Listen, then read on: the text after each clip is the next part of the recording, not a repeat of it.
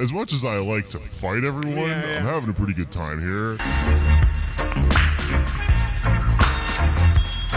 Why you mad? Why you mad?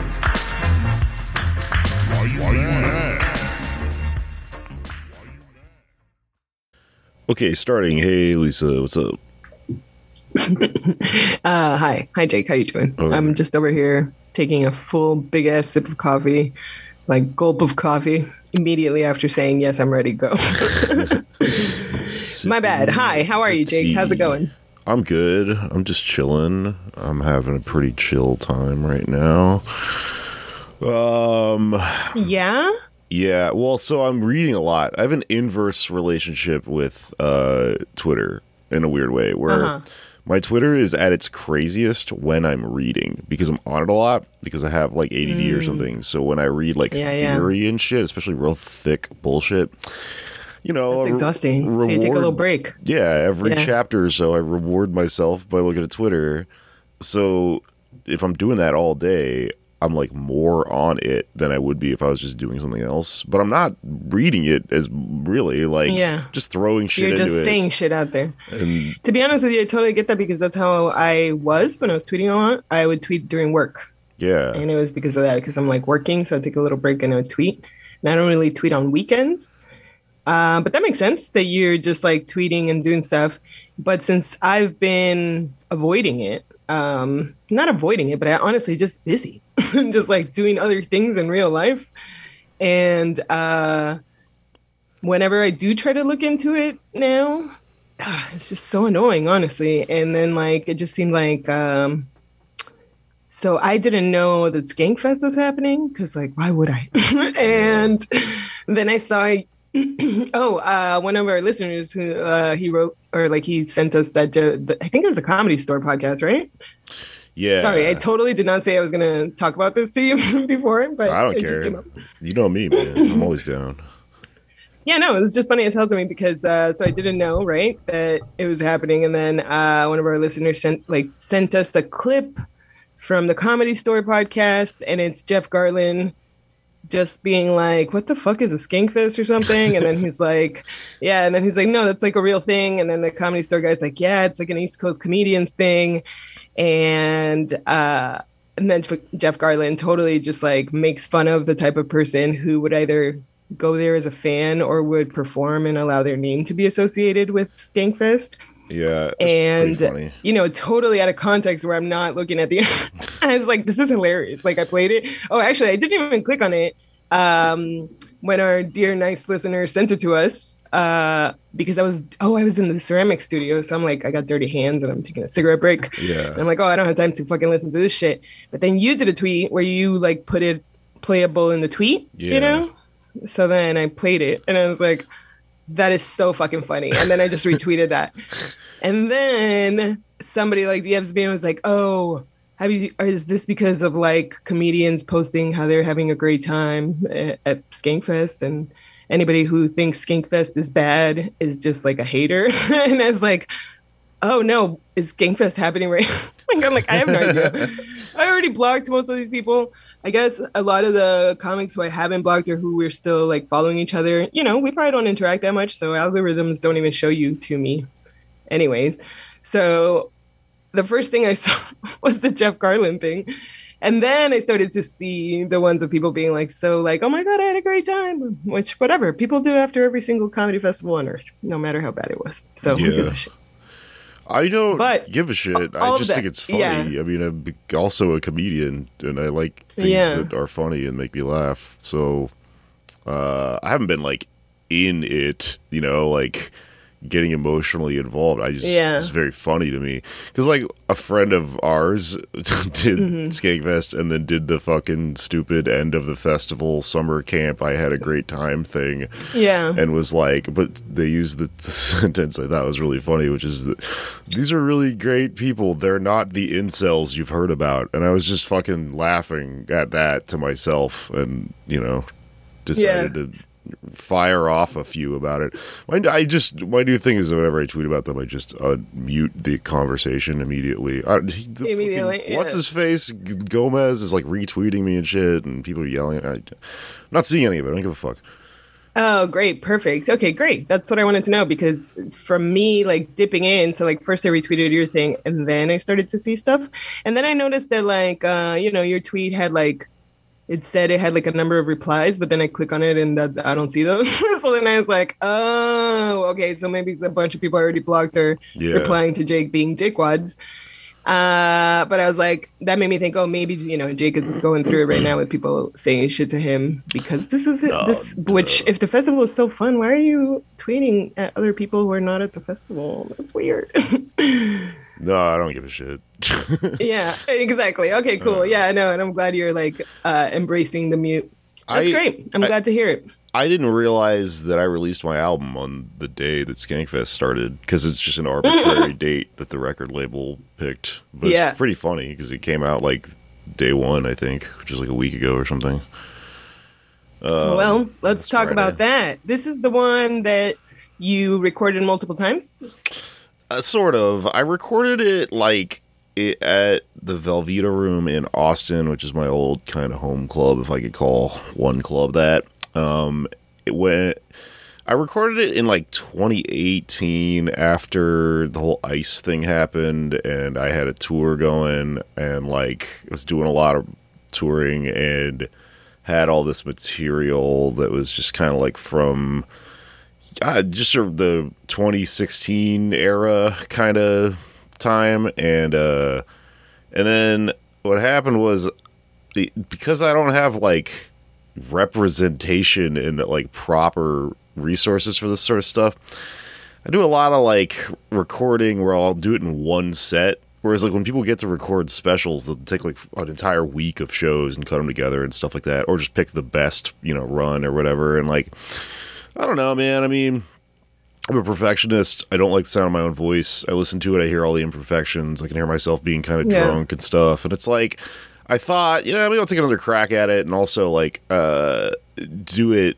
with a new tag that I thought of for a joke or whatever. And so I was going to record it again when I was touring with Street Fight, or I was supposed to tour with them in 2020, because I opened for them a couple times and was like, oh, this is perfect. Like this audience gets me. So like this will be a good recording. And then COVID happened. And then I was stuck in this weird situation where I was like, I have a recording that it's like, it's good, it's fine, but it's like imperfect by my own standards. And then I'm looking at it and going, well, do I wait until comedy comes back, or do I just put it out? And I decided to just put it out because like comedians doing like jokes about like Trump is not in office anymore, and there's like jokes in that shit about stuff from like his presidency and stuff, and like I very much like to wipe everything clean and like start. I already have like a new almost hour going, so like I don't want to redo that shit.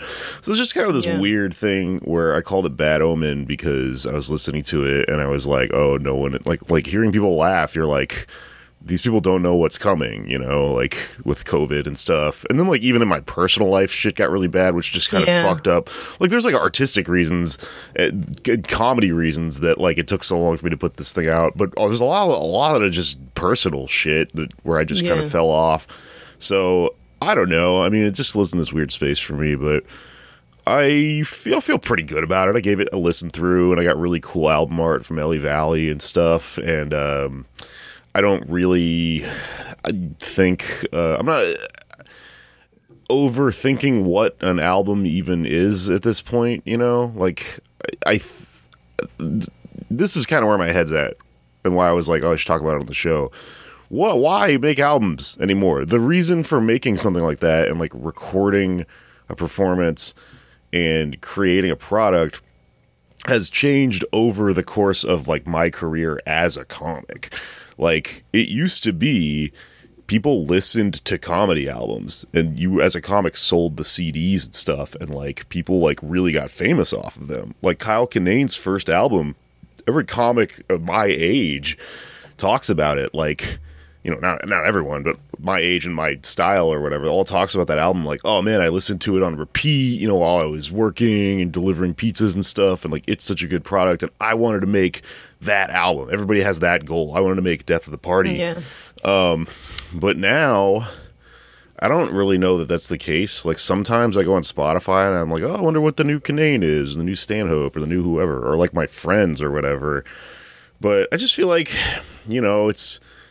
you're contributing to this huge, massive, weird tapestry of just what comedy is. And like, you record something, you just kind of put your little mark on it, and it doesn't mean anything. It's like, it just feels good, and it feels like cathartic and stuff. And like, also money is like not a thing that I was entering into this at all. Like, I used to get into huge arguments with other comics where they were like, you have to self-produce because then you get to keep all the money. And I signed with the record label, and I was just like, I'd rather have these people make it for me. I'll give them some of the money, and also I'll get more listens and thus probably make more money altogether. Because like this dream that we all have where we're like these little entrepreneurs who are selling our own albums, well, I don't know. Like it didn't really seem to be what was happening when CDs were stopping being a thing. And now it kind of came full circle, and I'm thinking I'm going to come back around. Now that I have like a fan base, I'm like, oh, okay, I should start producing my own stuff because I'll actually listen to it. I think it's kind of why I was stressed out about this, is because I'm like, I'm not sure if this is the perfect cut of this material, and I know people are actually going to listen to it because I have like podcast listeners and shit. I don't know. What do you think about all this? Wow, very interesting, Jake. I'm not sure where I'm at. A lot of questions hanging in the air, but ultimately feel good. And I took down a lot of notes because in a way you've kind of like clarified a lot of my own feelings of what I'm going through in comedy on the other end of it, not being an artist and a creator. But first, to address you and being an artist and a creator, I think it's fucking really interesting what you're saying because it shows self-awareness. But again, honestly, that's why I'm your friend, why we're friends, is that I enjoy the fact that you are self-aware and self-critical of your art, and like not just your personal art, but like the art that you are a part of, the system that you work within. Because I think a lot of people don't realize that like making an album, right? So like stand up, right? We all would agree that the real, quote, real stand up is what happens in our live room. Yeah. Right? That's why I don't record very much stuff. But I like to do an album every few years because I'm like, okay, well, I'll get the best take of it maybe possible. And there was also stuff like, when I would be on tour, I would have people like, oh, you didn't do the ice thing or whatever, because they heard about that from a podcast. And I'd be like, well, I mean, I guess I could record it and put it on YouTube. I should probably just record that so that people who like specifically from the viral nature of that. You're jumping ahead. Go ahead. Yes, you're jumping ahead, but I like where your brain is going because that's exactly, I mean, this was your idea that came to me from you talking. So this is a shared idea. But, this is what's interesting, right? Like we all agree. I think every stand-up comic and like real head, let's say, and I don't know, not probably the business people because they can't really make money off of the live version. Nobody can, you know what I mean? And that's the problem that I have, not because I want to make money from it, but because I was really trying to figure out how to do it and pay comics for their time and labor. You understand me? But there is no way to do it without me going into the hole or, getting a sponsor and then it becomes a corporate, like there's no fucking way around it. There's no money to be made unless it's like selling drinks. And honestly, whatever, it sucks. So here's the thing. The live thing, it is either usually, let's call it a short set. So anything under 20 minutes, right? Or it is a long set. So anything over 40 minutes, let's say, right? And sure, there's like a half hour, there's stuff in between. Sometimes they are featured different things, but like in general, stand-up tends to be either showcase style where multiple comics go up and do an equal amount of time, or headliner style where maybe there's a couple of comics ahead of the headliner who do less time than the headliner, right? Yeah. So the idea of stand-up comedy has to be an hour long, let's say, only comes from the fact that a show where you have to sell drinks has to be an hour long. You get me? Yeah. It's why a Dave Chappelle can do 5 hours. Yeah. Or why you can have a great show with a showcase and have a bunch of people do 10 or 15 minutes, because it's not about how long the stand-up is. It's that a show has to be 1 to 1.5 hours long. Damn, you get me? That's weird. I never thought about that. Yeah. And it's why I prefer a showcase, because the setup is more of like a gym, you know, where everybody gets equal time, and then you get to see all these different comics go up, and ostensibly you would also get to see the taste of the person booking it.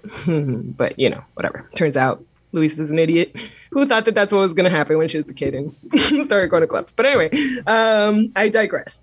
So that's the thing. So the length of it is determined not by the artists and not by the art, but by the spaces in which it had to be sold. Okay? So that's one thing. And then the second thing is that the way in which it was sold was determined by the possible avenues of distribution. Okay? So that before we were even doing CDs and shit, we were doing records. You remember? Like, I don't know if you're old enough to get like to have bought like LP, big fucking actual wax records. Oh yeah, I had a Gallagher record at one point. Yeah, yeah, exactly. And like people, you know, like somebody gave me an Aziz Ansari one once. So like people, you know, thinking they were cute whenever they made an album, like in between 2005 and 2013, they would cutesy print these like especially record versions in the alt comedy like years, because everybody wanted to elevate comedy to be like, no, I'm like a band, I'm cool, and everyone fucking in music shit was really into records back then, because that was just like the hipster era, you know, and because they were hearkening back to how they might have first seen some comedy, or heard some comedy rather, from their parents playing on a Bill Cosby record. Oops, sorry, but you know it's true, likely. Sure, because alt comedy came from Gen Xers who grew up with shit like that. Exactly. Yeah, okay. Yeah. So, so first it was records, right? And it was like people collecting records, and then you had to fucking have a record player and carry that shit. Like if you were into comedy and music, let's say, then you got to carry those fucking records with you everywhere you move. And then we got CDs, right? And so then during all these years, that also led to pushing comics to be like, I must make an hour, right? Or something approximating an hour. Yeah. Because it either had to be two sides of a record, of an LP, and then later it had to be what would be considered a full album, even though it's on a CD. So it has to be around 12 tracks, around an hour to an hour and a half, you know, like that kind of shit. You know what, like, accelerated that also? I know your explanation is the big, like, materialist one here, but there's also this other thing that happened, which is that when Louis C.K. first started to, like, become, you know, Louis 2.0, like, he was always around, and then suddenly this thing happened where it was like, whoa. Oh my God, he was so bad at stand-up. Yeah, when he was younger. Do you remember? Yeah, when he had hair and when and he would shit. wear a suit and shit. Yeah, he sucked so bad. And then this thing happened where, like, suddenly there were all these rumblings, like, oh my God, he's, like, calling his daughter a cunt and all this stuff. And, like, it was crazy, right? Yeah. And so when that happened, he started producing, like, a ridiculous amount of material, and it was all pretty good. And so people in comedy were like, how's he doing this? And he explained it, and he told this story about how, like, oh, I take my opener, or I take my closer, and then I make it my opener, and I make something else that's more difficult to tell the closer. That way it becomes, he practices it really hard or something like that. He had this, like, way of shifting around his material that constantly churned out material, and it turned every bit into, like, a closer level bit, was the concept anyway. Who knows if it's fucking true in practice. But so that was how he was able to do, like, 2 or 3 hours within the course of, like, a year or two, which was just faster than most people were producing comedy hours generally. And the reason I'm telling you the story is because it's really funny is because comedians are fucking psychos, and, like, they're just so narcissistic and delusional and stuff. And I remember when this was happening, a particularly unhinged few of comics I knew who were always, like, very insecurely kind of bragging about what they were doing in their careers, all started picking up this habit of talking about their new hour, which is a phrase that had not existed until like 2009 or something like that. And then everyone was like, nice. My new hour. Oh, are you working on your new hour? Well, I'm working on my new hour. And it's just stuff that immediately jumped out of me. It's like psycho shit. Yeah. Interesting. I guess I never realized when that came in, but you're right. That is something that, and what's related to that psycho thing of it, I think, is that, you know, at the beginning I said we agreed that we all think that the actual stand-up comedy art is in the live room and can't really be captured in a way that can be sold, right? And part of that, or because of that, or how do you say that? That is part of the reason that comics, like most comics, aren't good at listening. Like they don't want to listen to their own material. You know, they don't want to do the work of creating this extra thing that you sell. They don't want to listen to their own voice. They don't want to like pick the artwork, you know, like any of the stuff, because that is not where the actual fun and art is for them. Yeah. You know what I mean? It's the thing that they're told that they have to do the job. So when people embrace the fucking material capitalism of it and are just like, yeah, I'm going to buy into the lingo. Like literally they become people who are like office people who are like, yeah, we'll do a workaround and then I'll circle back and then we'll put a pin on that part and then fucking order. And it's like, ping me. Yeah, that's how you guys sound too. You know, like there is a version of the office guys in comedy. Yeah. You get me? Totally. Yeah. But so where was I going with that? But yeah, so the point being that like, I do think it's useful to separate those two things, right? The doing and making of comedy from how are you going to package and sell this if that is your intent, right? To make money off of it, right? So before, the packaging and selling of it was based on who controlled all of the live venues and what type of show and how long the show had to be. That decided both the content, honestly, like if they had rules about language and shit like that, and the format, meaning the length of your shit, right? Yeah. And then it was distribution possibilities, right? So then that became first record distribution, which was like much more difficult to be an independent record distributor, obviously, or get your record independently pressed. And then it became CDs and tapes. And so it became slightly easier for people to get access to distributing their content, you know, like they could make in the way that like in hip hop, there was mixtapes. And so, you know, there became ways to, or like, for example, for young comics, I don't know if they know this, but like, I mean, I imagine comics have to know this, right? I don't know. But like in the 80s and maybe even like into the 90s, I want to say maybe late 90s. I don't know, bro. Yeah, because email wasn't like a real everyday thing until like after 9/11, right? That's fair to say, maybe. That's fair, right? Because I remember when I didn't have email in college, or like you checked it like once a week to see, you know, whatever professor sent you or some shit. So that means pre 9/11, it wasn't like everyone uses email all the time, right? Yeah. So in the 90s and in the 80s, and I can't imagine how much worse it must have been before that, comics who like wanted to work a club or any venue, they had to get like VHS tapes of themselves, okay? Yeah. And then like mail those motherfuckers to clubs and to bookers, okay? This is why even today when you hear comics saying like that they need to put a clip together, they call it a tape. Even though it's like it's an online even though clip. It's not a tape. Yeah, exactly. Because the language is just like persists. Exactly. So, and that language didn't exist pre-VHS and beta. You know what I mean? Yeah. Because there was no tape. Like, what did they send reels? Probably not. I don't think so. So they probably had to go do live auditions before VHS. Yeah. Yeah. So that's why that's still around. What's funny though, not to cut you off, this is a real quick thing that just occurred to me. Yeah. So auditions are still around and they're a fucking farce. Like when you go to a club, it's like they're not using this system still, but it's still around because it serves some other purpose, or like I don't know. We just like pretending that that's like still part of it. And in the same way, like part of this for me is I kind of have complex emotions about putting out like albums like through record labels and stuff, because like all of this stuff in comedy is so farcical, like credits and stuff like that. And one of the funniest things to me is album release parties, because it's like no one buys computers and cars don't have CD drives in them anymore. So right. What are we doing? Like, we're pretending like we're doing this thing from the past, but like no one. And also, I honestly, as a comic, don't want you to buy my album. I want you to listen to it on Spotify and then like give me money when you see me or something, or like come see a live show or something.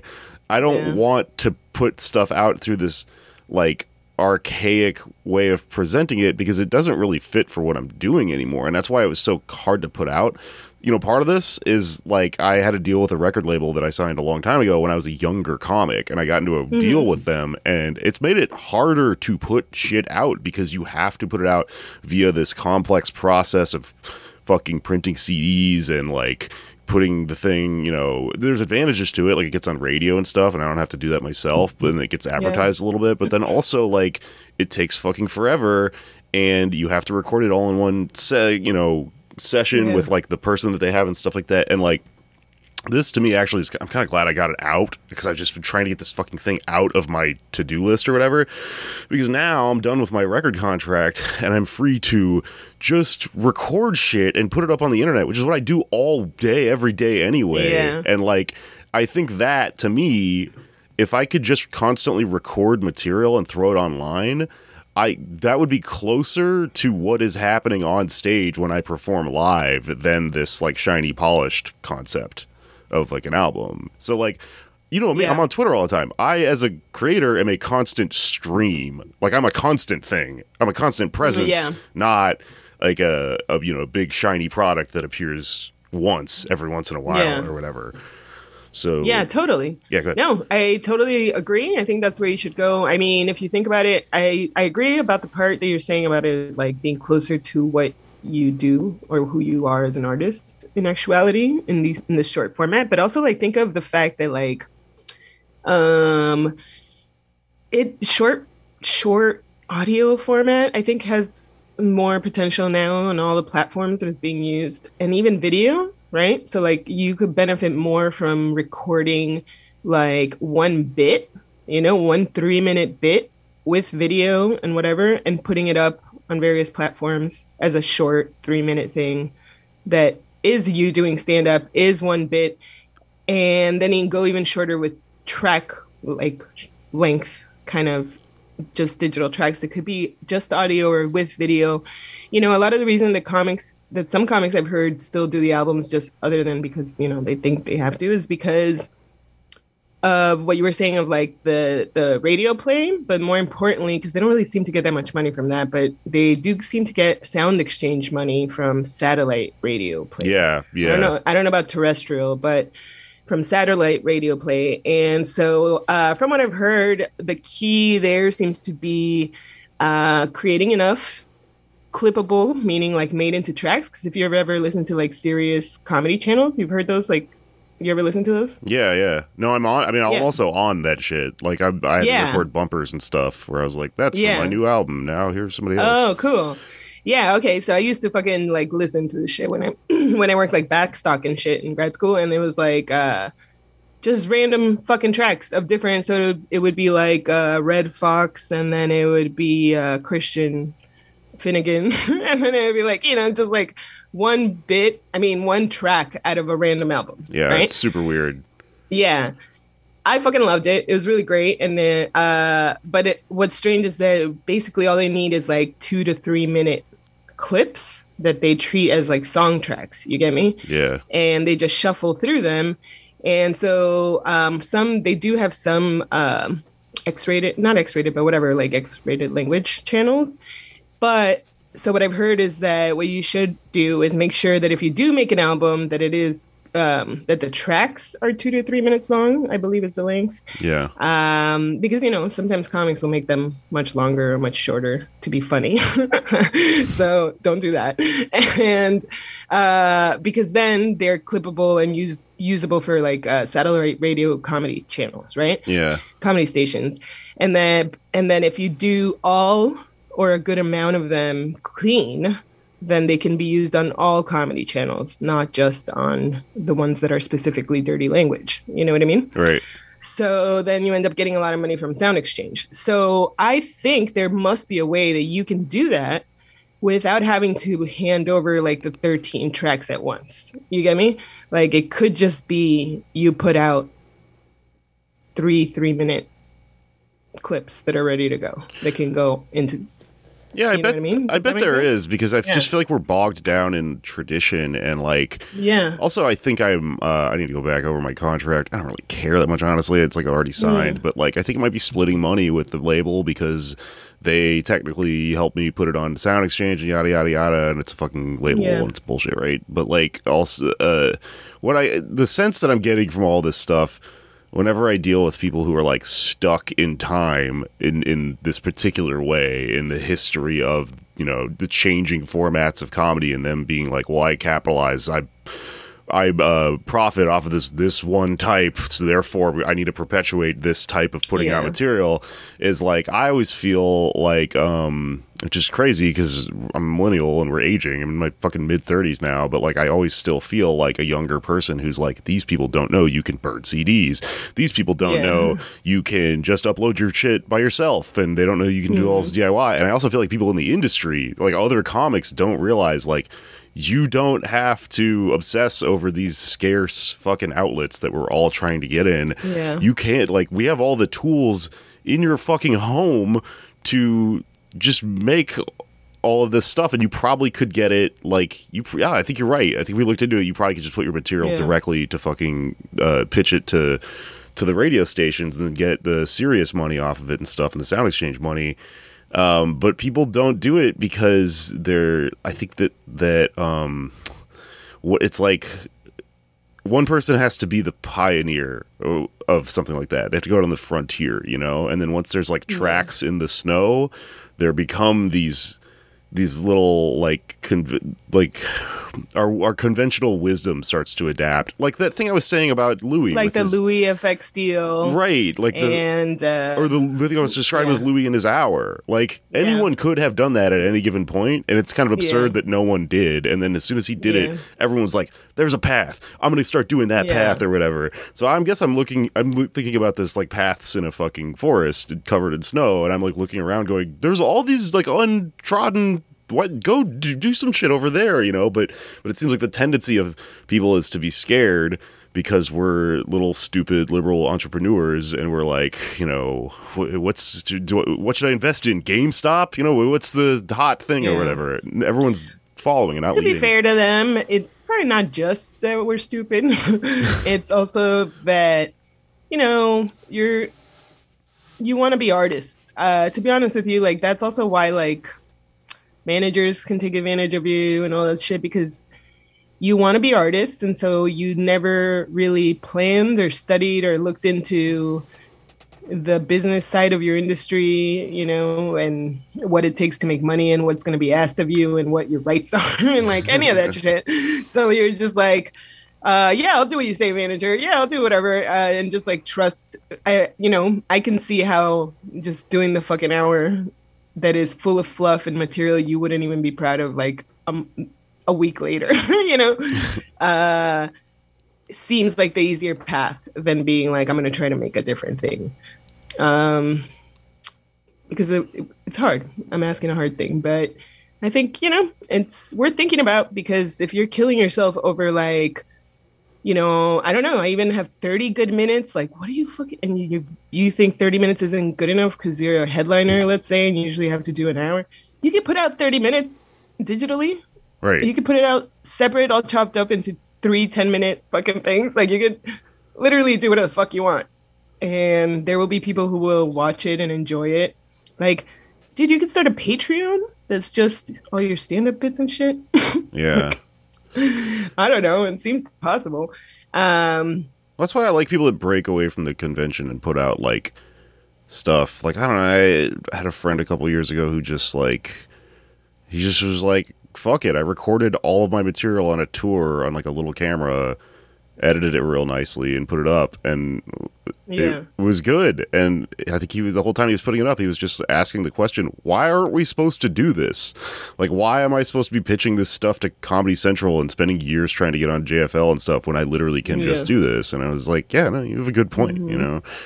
And like when comedians release albums, like Brent Weinbach made an album one time that's just like, it's not really stand-up, it's just weird sketches that he came up with. You're not supposed to do that, but he did it, and it was funny. And I don't know, I like stuff like that. It sticks out to me. And I also, I mean, outside of all this like economic bullshit, I just like making shit. And for, you know, guy goes to the skate park to skate. Like, that's literally just it. I like making albums, and I have these fucking, you know, I've got the Skankfest reply guys at me now listening to my album and then like tweeting at me about it. And they're like, it's not good or whatever. And, you know, it's like, thanks for listening. I literally don't care. Like, you know, I just like, it feels good. It feels cool to like make a little thing that you can hold in your hands. And even if it's, I don't know, any print copies or whatever. So it does seem like the album that you just put out is a good, what do you call it? Like, not like closure, but like you're able to put it aside now because like all that material, all of the shit you were going through during the years that material was being written and performed, and even all of this baggage of what you thought was expected of you in the format it had to come out in, you can kind of wrap it up and leave it with this and start sort of fresh now. Yeah, no, I feel pretty good about it. I guess I just kind of like processing my emotions because I was kind of dreading it for a little bit, and I was like, I don't know, like what happens when it comes out? What if it's like not good? It doesn't, I never really thought it would matter because like nobody listens to this shit really, like not on a large scale, so it doesn't really matter. But like, and also something heavily psychological about like not wanting to put out a thing like that because you're like, when I put it out, it's over, you know, and then I have to start thinking about something else or whatever. But like, dude, but it's like, oh yeah, okay, I guess. But see, to your point of like having like greatest hits kind of sort of like recorded where you can see it there and then people won't make you perform it live. I would fucking totally share all the time, and I think it would be great. Like, how to say, not like a YouTube video, because that's not what I mean. I mean like, you know, like a short form video that you can put on social media, I guess. But like, I guess this bit is longer than 3 minutes, but the train moving to New York City. Yeah. The roller coaster moving to New York City. Yeah. That's like how long? Yeah, probably like 3 minutes, something like that. Really? Okay. I don't know. I haven't told that in years, but like, I don't think it's that. Yeah, but that's a good one. I could tell it in a way that I could fit it into a TikTok or something like that, I think. Yeah, exactly. Yeah, and it would be good. And then actually, I was going to tell you, you saw that on TikTok, like comedian tracks are available as the music that you can pick for your video. You saw that, right? No, that's funny. I never used TikTok. Yeah, dude. No, me either. But then, you know, I follow fucking way too many comedians for anybody's health. So I am on the cutting edge of the stupid shit that they are getting into to promote themselves. And this one is pretty funny and hilarious, and I love it. So I assume that the way that your tracks get on TikTok as a possibility is the same, like kind of, you know, how you get on Sirius process, right? Yeah. And then Chanel Ali, who I used to run a show with, she posted one day on Twitter, which is my main social media, she started sharing TikToks of little girls who were doing one of her bits, right? Like basically it's Chanel's voice because it's the track playing, but it's the little girl like acting out the whole bit. You get me? Funny. And like acting, like mouthing it. And they were the cutest things, Jake, because the bit is you know, I'm not going to do her fucking bit, but her bit is about basically like how when her mom got pregnant with her little sibling, she was like, oh, do you want to have a little boy, a little brother, or a little sister? And she was like, oh, a little sister sounds great. And then she like shows up with the boy and she's like, this fucking bitch. And she does this whole thing slower. It's like, this bitch lied to me. So it's like little girl being like, I wanted a sister. And this one came home with a brother. You know, it's super funny, dude. So if your clips, I mean, if your shit is already out there available, it's like public, you know, I don't want to say domain, but like for public use, then that's another way that you fucking get people trying to find out who's this comedian because the joke is funny. Yeah. Or, I mean, also, though, like, I'm not even that concerned that they find out who I am and come and subscribe. But it's just funny thing. and cute, right? Yeah. I have the general actual drive to just put shit out there. I hope somebody that does that and they just enjoy it. And that's the end of the fucking story. I was just reading this book called by Eric Hobsbawm. I think I've mentioned it like 10 times on podcasts over the last 2 years because I've literally been reading it for 2 years because I keep stopping. What's it called? It's called Age of Revolution. I keep stopping to read other shit so that I understand more shit in the book, or also just because. And it's about, like, he calls it the dual revolution. He goes through the French Revolution and the British Industrial Revolution, and he's basically working his way up. And then he gets into fucking philosophy after that. And he's sort of describing all of the DNA that went into Marx, like, because people say about Marx is that he combined French socialism, British political economy, and German philosophy. So, you know, that the German philosophy being like Hegel and shit like that. And it's really interesting, and it's you know, good foundational stuff or whatever. But it's interesting because he goes through all the history, and then he goes through like a few like specific lenses of that era. And I just got to the one where he's talking about art.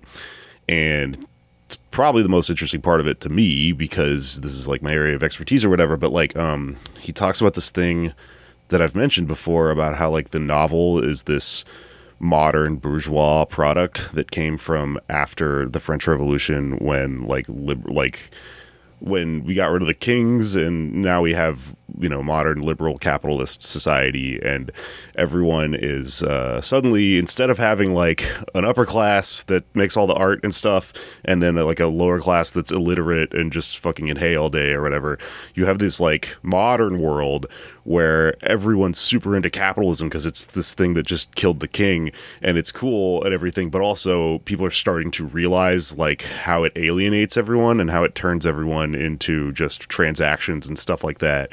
And once everything is played out long enough to where we, you know, people start to see the horrors of capitalism in like, you know, England, and like Dickens starts writing about like, you know, what it's like to be a little orphan kid who's malnourished and works in factories and stuff like that.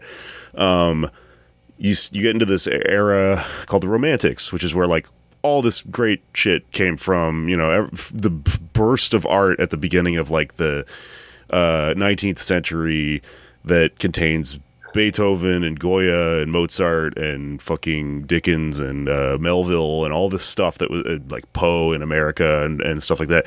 All this stuff that like before it, there wasn't kind of a popular, well, there was art, but like, I don't know, it's this new form or like new types of people are making it and stuff like that.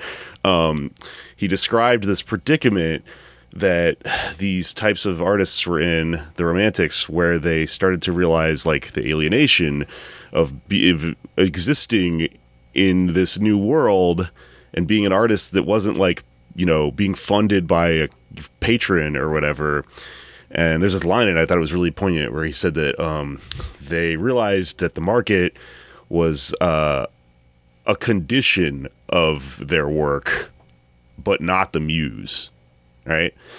And right. That's like kind of, I'm like, oh man, I'm a fucking romantic. I think I understand what these people are saying. Cause like, you know, we always make fun of people who go lose their fucking minds, and they're like, no, the market is my muse. Like, if it makes dollars, it makes sense, you know?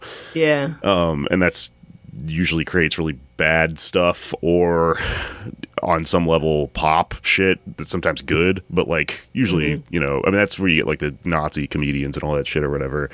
But to me, I'm like, no, it's just the conditions that this all fits into, which is weird because I don't know what a comedian would look like in a pre-liberal world, other than, I guess, literally a jester who, you know, works for a king or whatever.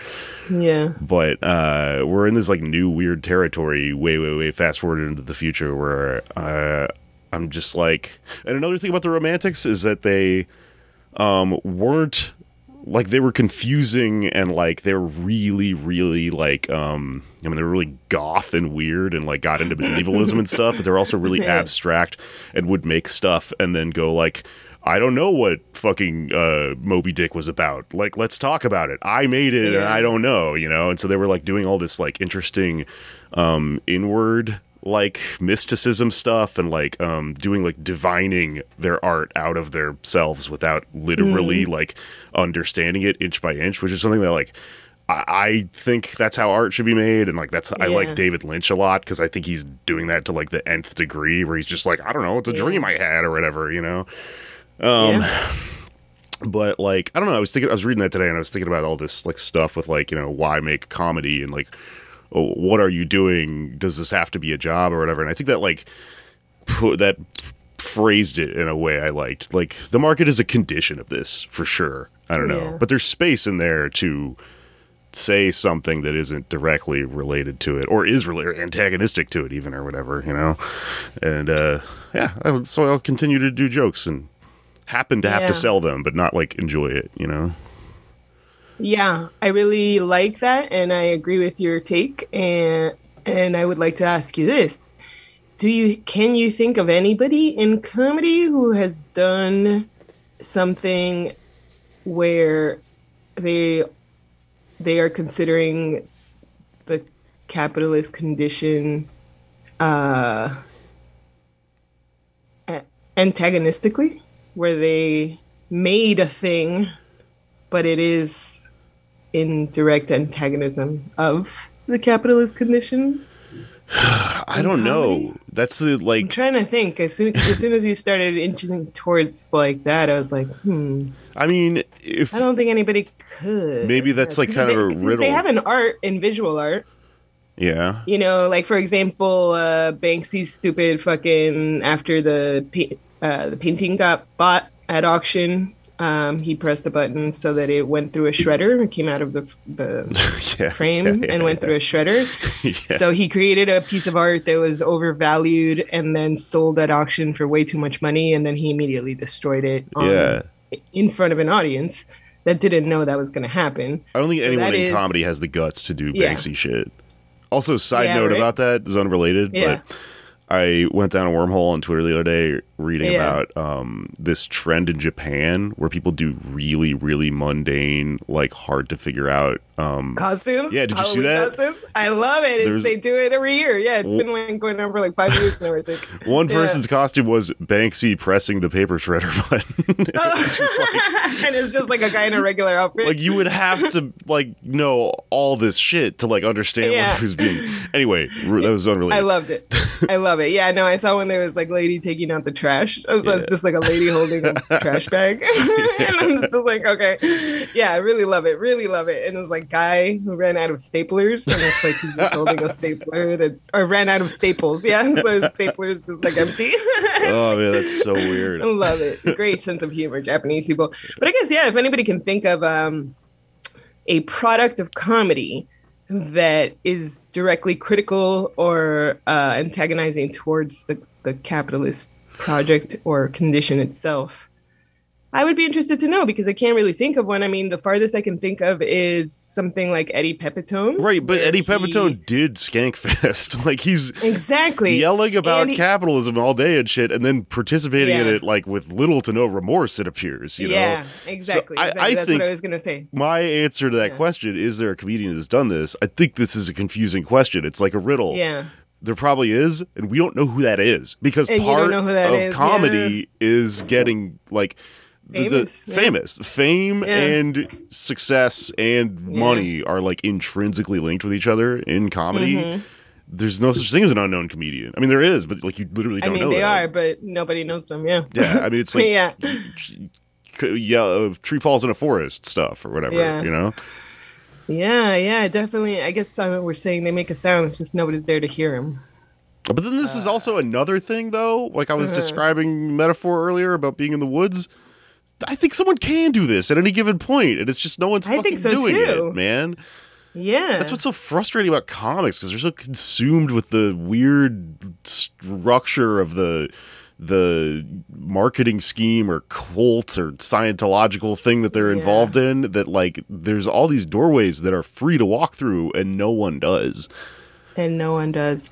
And honestly, if visual arts, if the history of other arts is any indication, the first people who will do it will be people who are not financially dependent on comedy.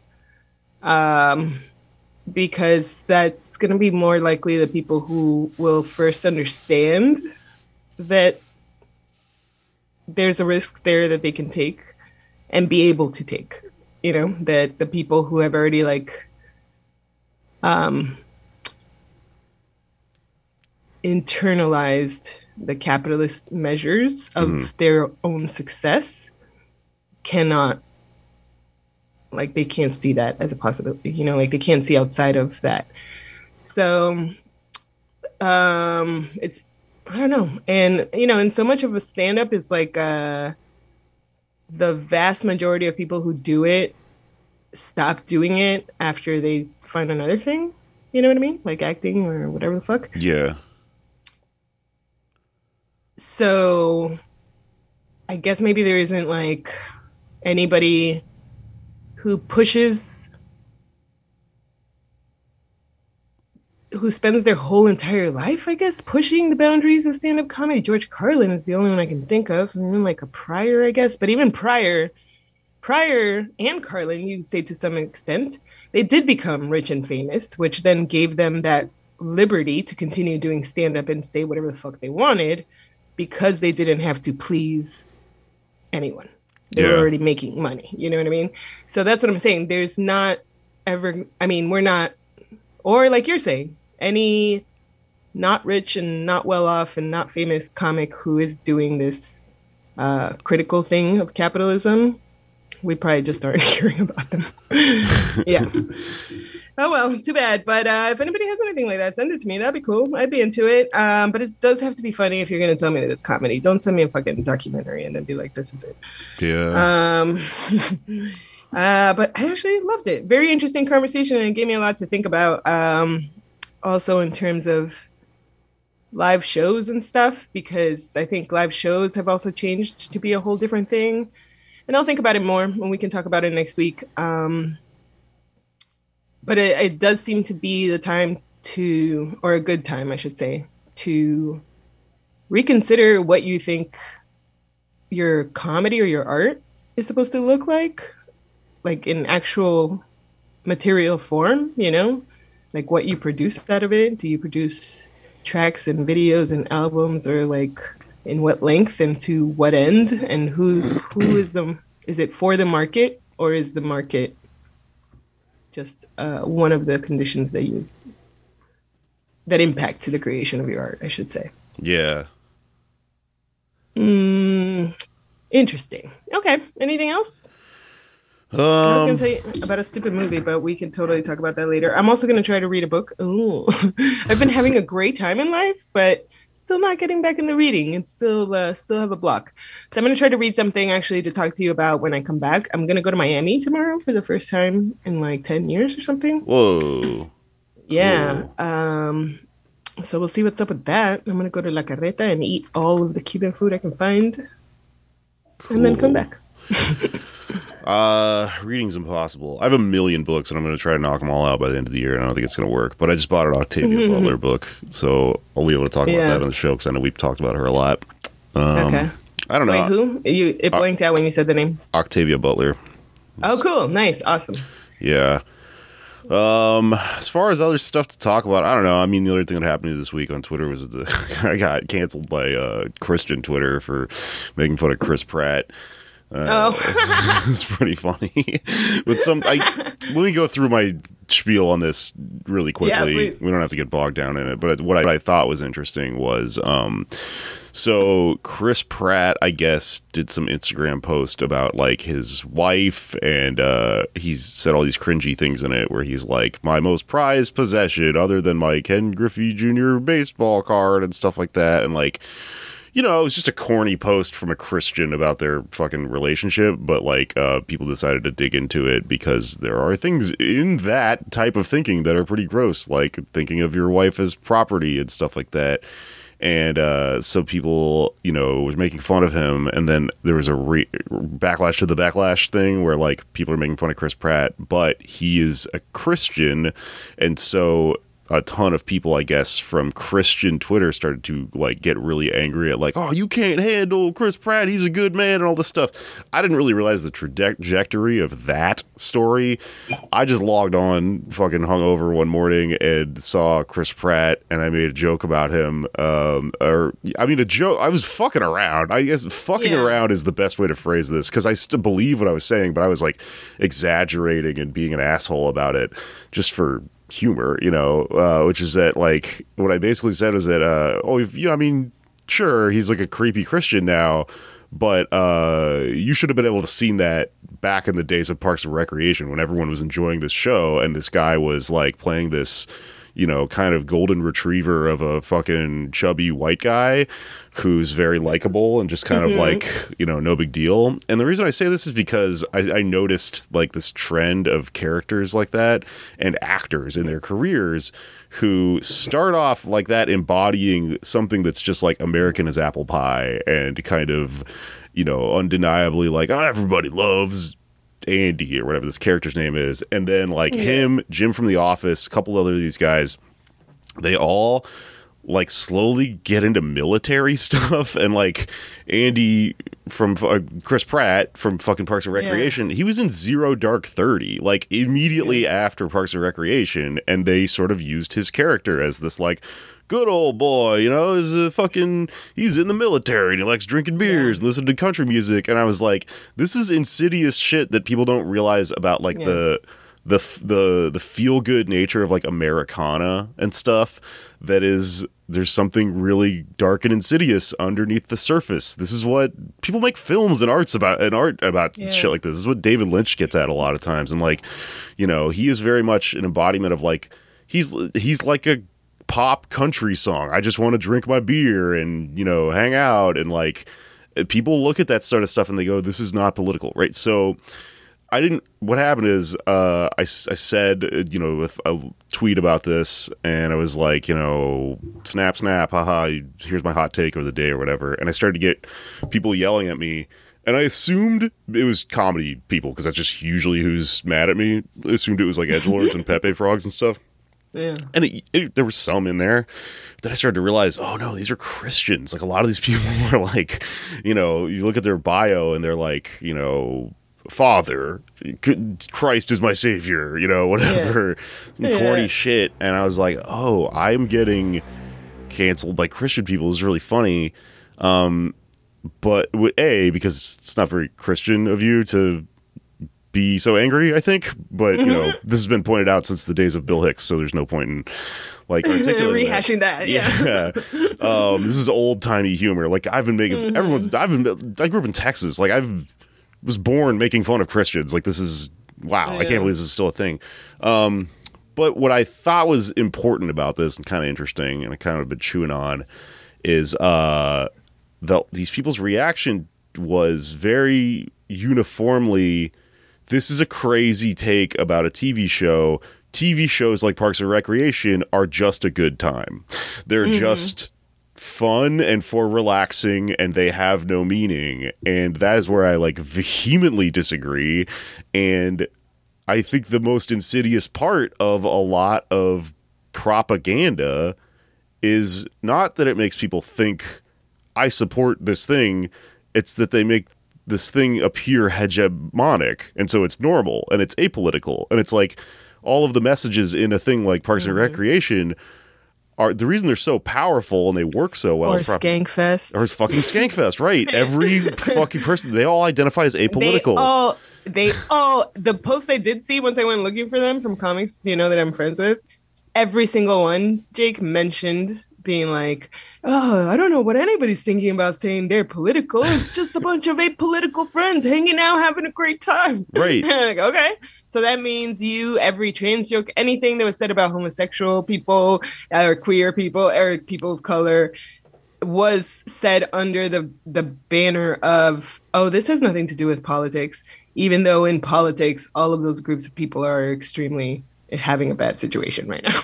Yeah. So it's like, no, it's political subjects, buddy. What are you talking about? Yeah. And that thing where you hide inside of it. And it's like, when I talk about like Skankfest and shit like that in this regard, do not mistake me for thinking this is a conspiratorial effort on their part and that they're really smart. No. Yeah. This is a natural process that dumb-ass, hateful motherfuckers who are like in a social process and making the wrong decisions arrive at. They don't even know they're doing it. You put it perfectly. No, you put it perfectly. That they are producing with the market as the deciding factor for, or like the direction. Yeah. The direction for production is provided by the market. Yeah. So therefore it is not actually good art, but whatever. Allow me to hate on the trads for a minute because you totally did cover the media part of it. Or maybe this is like the algorithm just being a dick to me because I make fun of trads and shit like that. But like when I logged on and I saw some shit about Chris Pratt, what I actually saw was that what was trending was like an outpouring of support for his ex-wife, Anna Faris. Did you see that? Oh, yeah, because one of the things he said, okay, this is why that happened. In the Instagram post, he said, love my new wife, whoever the fuck her name baby, is, and our healthy child. And apparently the kid that he had with Anna Faris is not healthy. Yeah. So it sounded like he was like, and our healthy child. Yeah. Or something. I don't know. That's why that came up. Well, exactly. So what's fucking really weird is just like, God, trans are so fucking weird. Why are you reading into the post by a famous guy, like reading in fucking slights to his ex-wife, a famous lady who you do not know also, okay? And you're being like, oh my God, how could he not respect his ex-wife and the child from his first marriage? And then you look at the replies, and it's people being like, dude, fucking... you said that some people got mad about like the fact that he like referred to his current wife as like property in a way and all that stuff. And I'm like, what do you think marriage is? Right. That is what it always was. It's all of you fucking fancy little dummy modern idiots being like, oh no, it's a different thing that I chose to come into because I love my partner. No, you are still choosing like, I would never like become a clown, go to clown university because I don't want anybody to expect me to do any clown tricks because I don't know how to do them. I don't know. That's not a good fucking analogy, but whatever. Point is, thank you.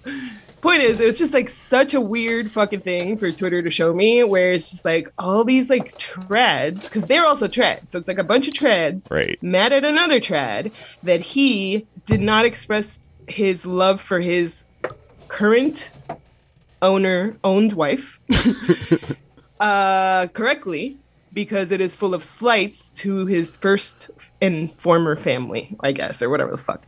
Just like, get a life. What are you people doing? I don't understand what the fuck is happening with this. Yeah.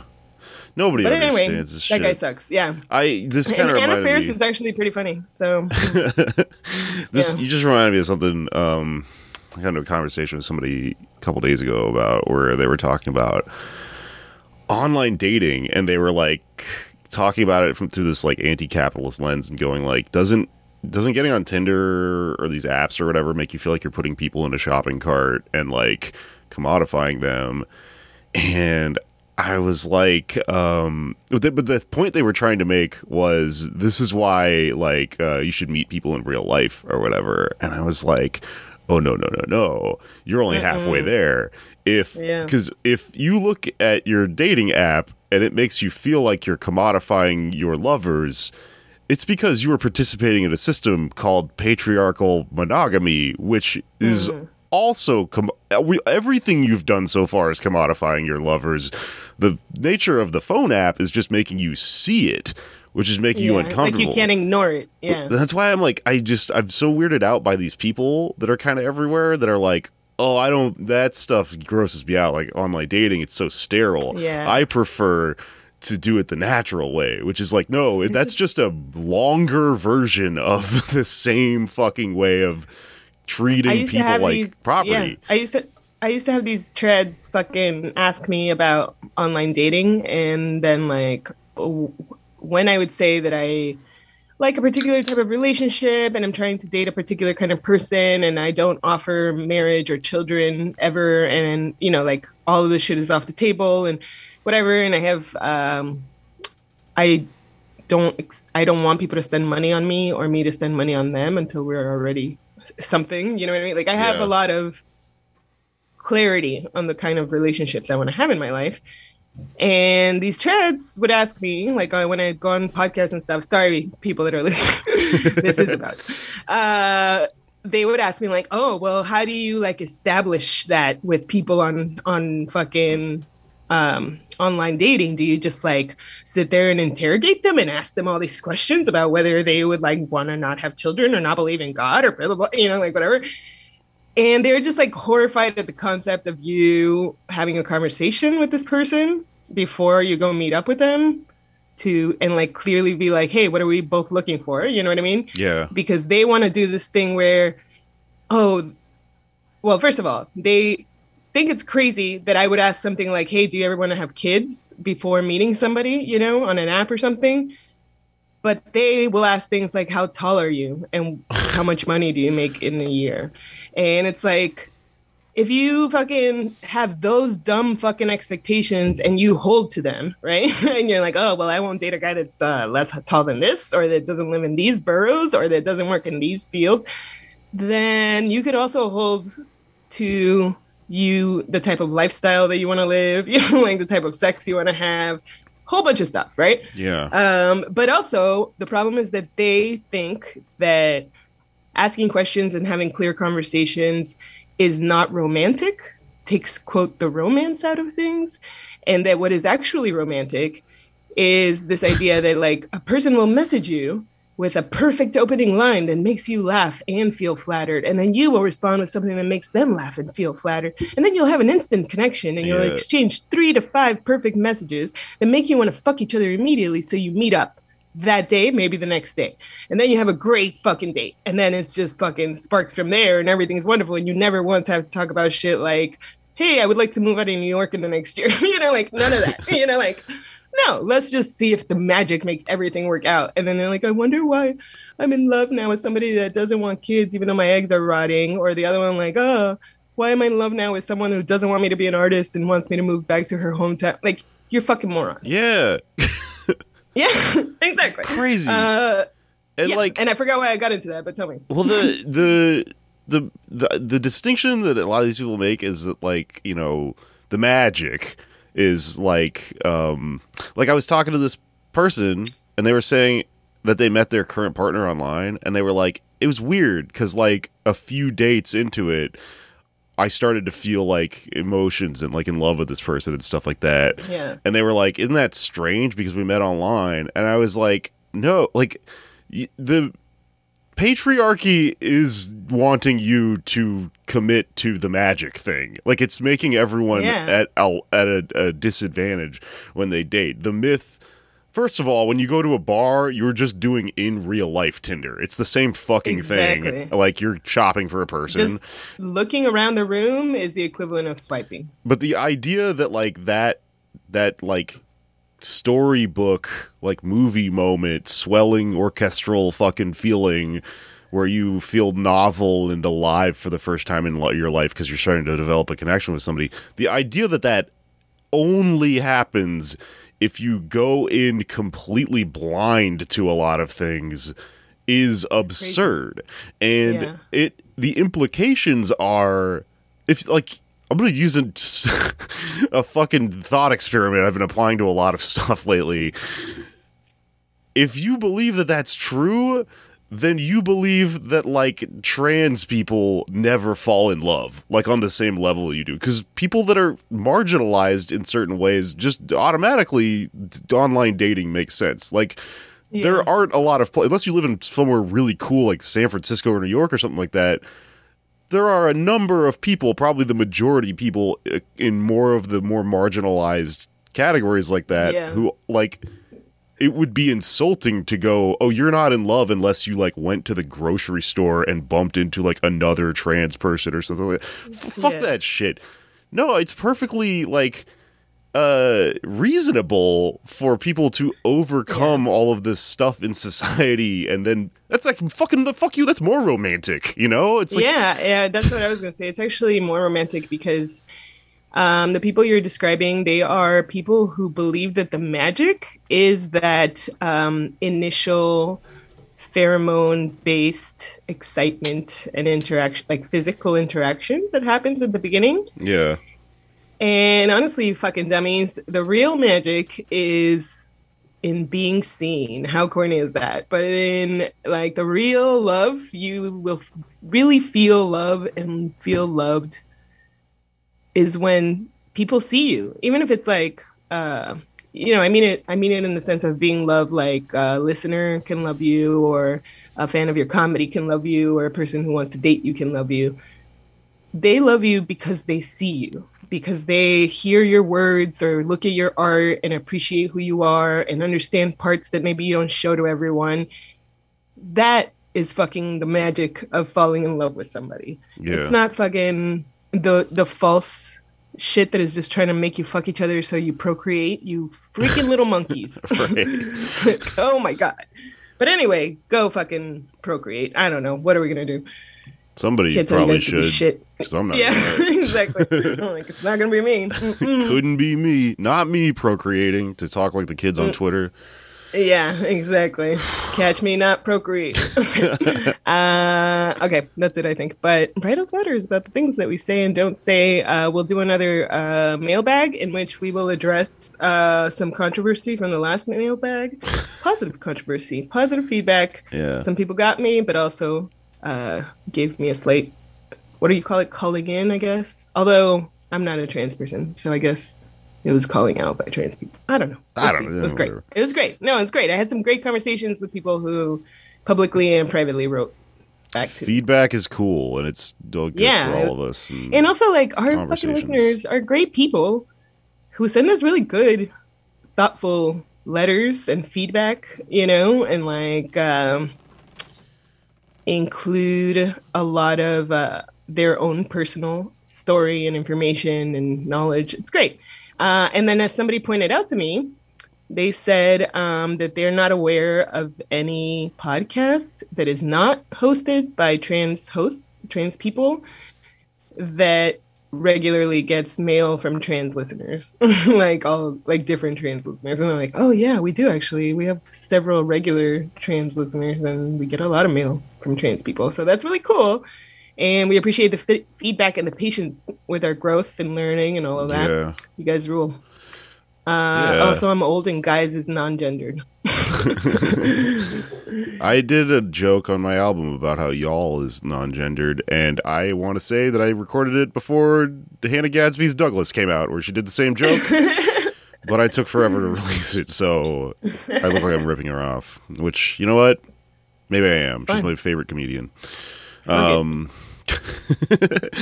Anyways, next time you should write the bit down, put it in an envelope, and mail it to yourself so you have copyright. That's what they used to do. I don't know, not with bits, but like, people with ideas and shit. But anyway, love our trans fans. I have a lot of trans friends on Twitter, and I don't think it's like a coincidence. I think we're all alienated in certain ways, and the internet is great for meeting people and getting down to that common experience rather than this stupid tradition of going outside and buying drinks at a bar that then makes all the money off of us.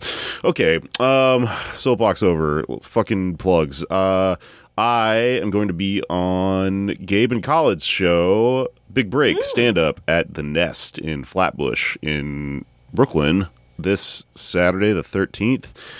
And also, you should listen to my album. It's on Spotify and stuff. You can buy it if you want to on iTunes. I get half the money. I split it with the guy. He did a pretty good job on the record. That's perfectly honorable. But you can also just listen to it on Spotify. I don't give a shit. And if you do go to iTunes, give me a good review or not. I don't really give a shit. I just noticed the other day, because the label sent me a question mark email that some of our friends from our sister podcast decided to review me. And I don't know if this plays into whether I make money off it or not. I'm not really sure. It's a half-ass endeavor. But if you feel like it, give me 5 stars. Yeah, do it up. And then while you're there, you might as well do it for the podcast too, if you haven't already. And for PDA, I don't have plugs, so let's spread them out. Also, give PDA 5 stars, and Pod Damn America is the full name there. And let me do the producer plug for Big Break Stand Up, is the show that Jake is going to be on Saturday. What's the date? The 13th of November. That's in like a few days. The 13th of November. Yeah, so it's called Big Break Stand Up, so you can find it on Instagram, so you can buy tickets. It's fun, and they have delicious food upstairs. I think I've mentioned this show at some point. I won't be here because I'll be in Miami, so please go see Jake and have fun. Right. I'm sad to miss it. Yeah. And I'm thinking that I'm not going to do any shows for the rest of the year, but we can check in on that when I get back from Miami. We'll see. I'm thinking the same thing. I've got shows booked for next year, but I'm like really into this winter whole thing. Just like chilling I think out. I'm going to try to read a book. That's the only goal I got. All right. I'll see you, dude. Have a good night. Bye.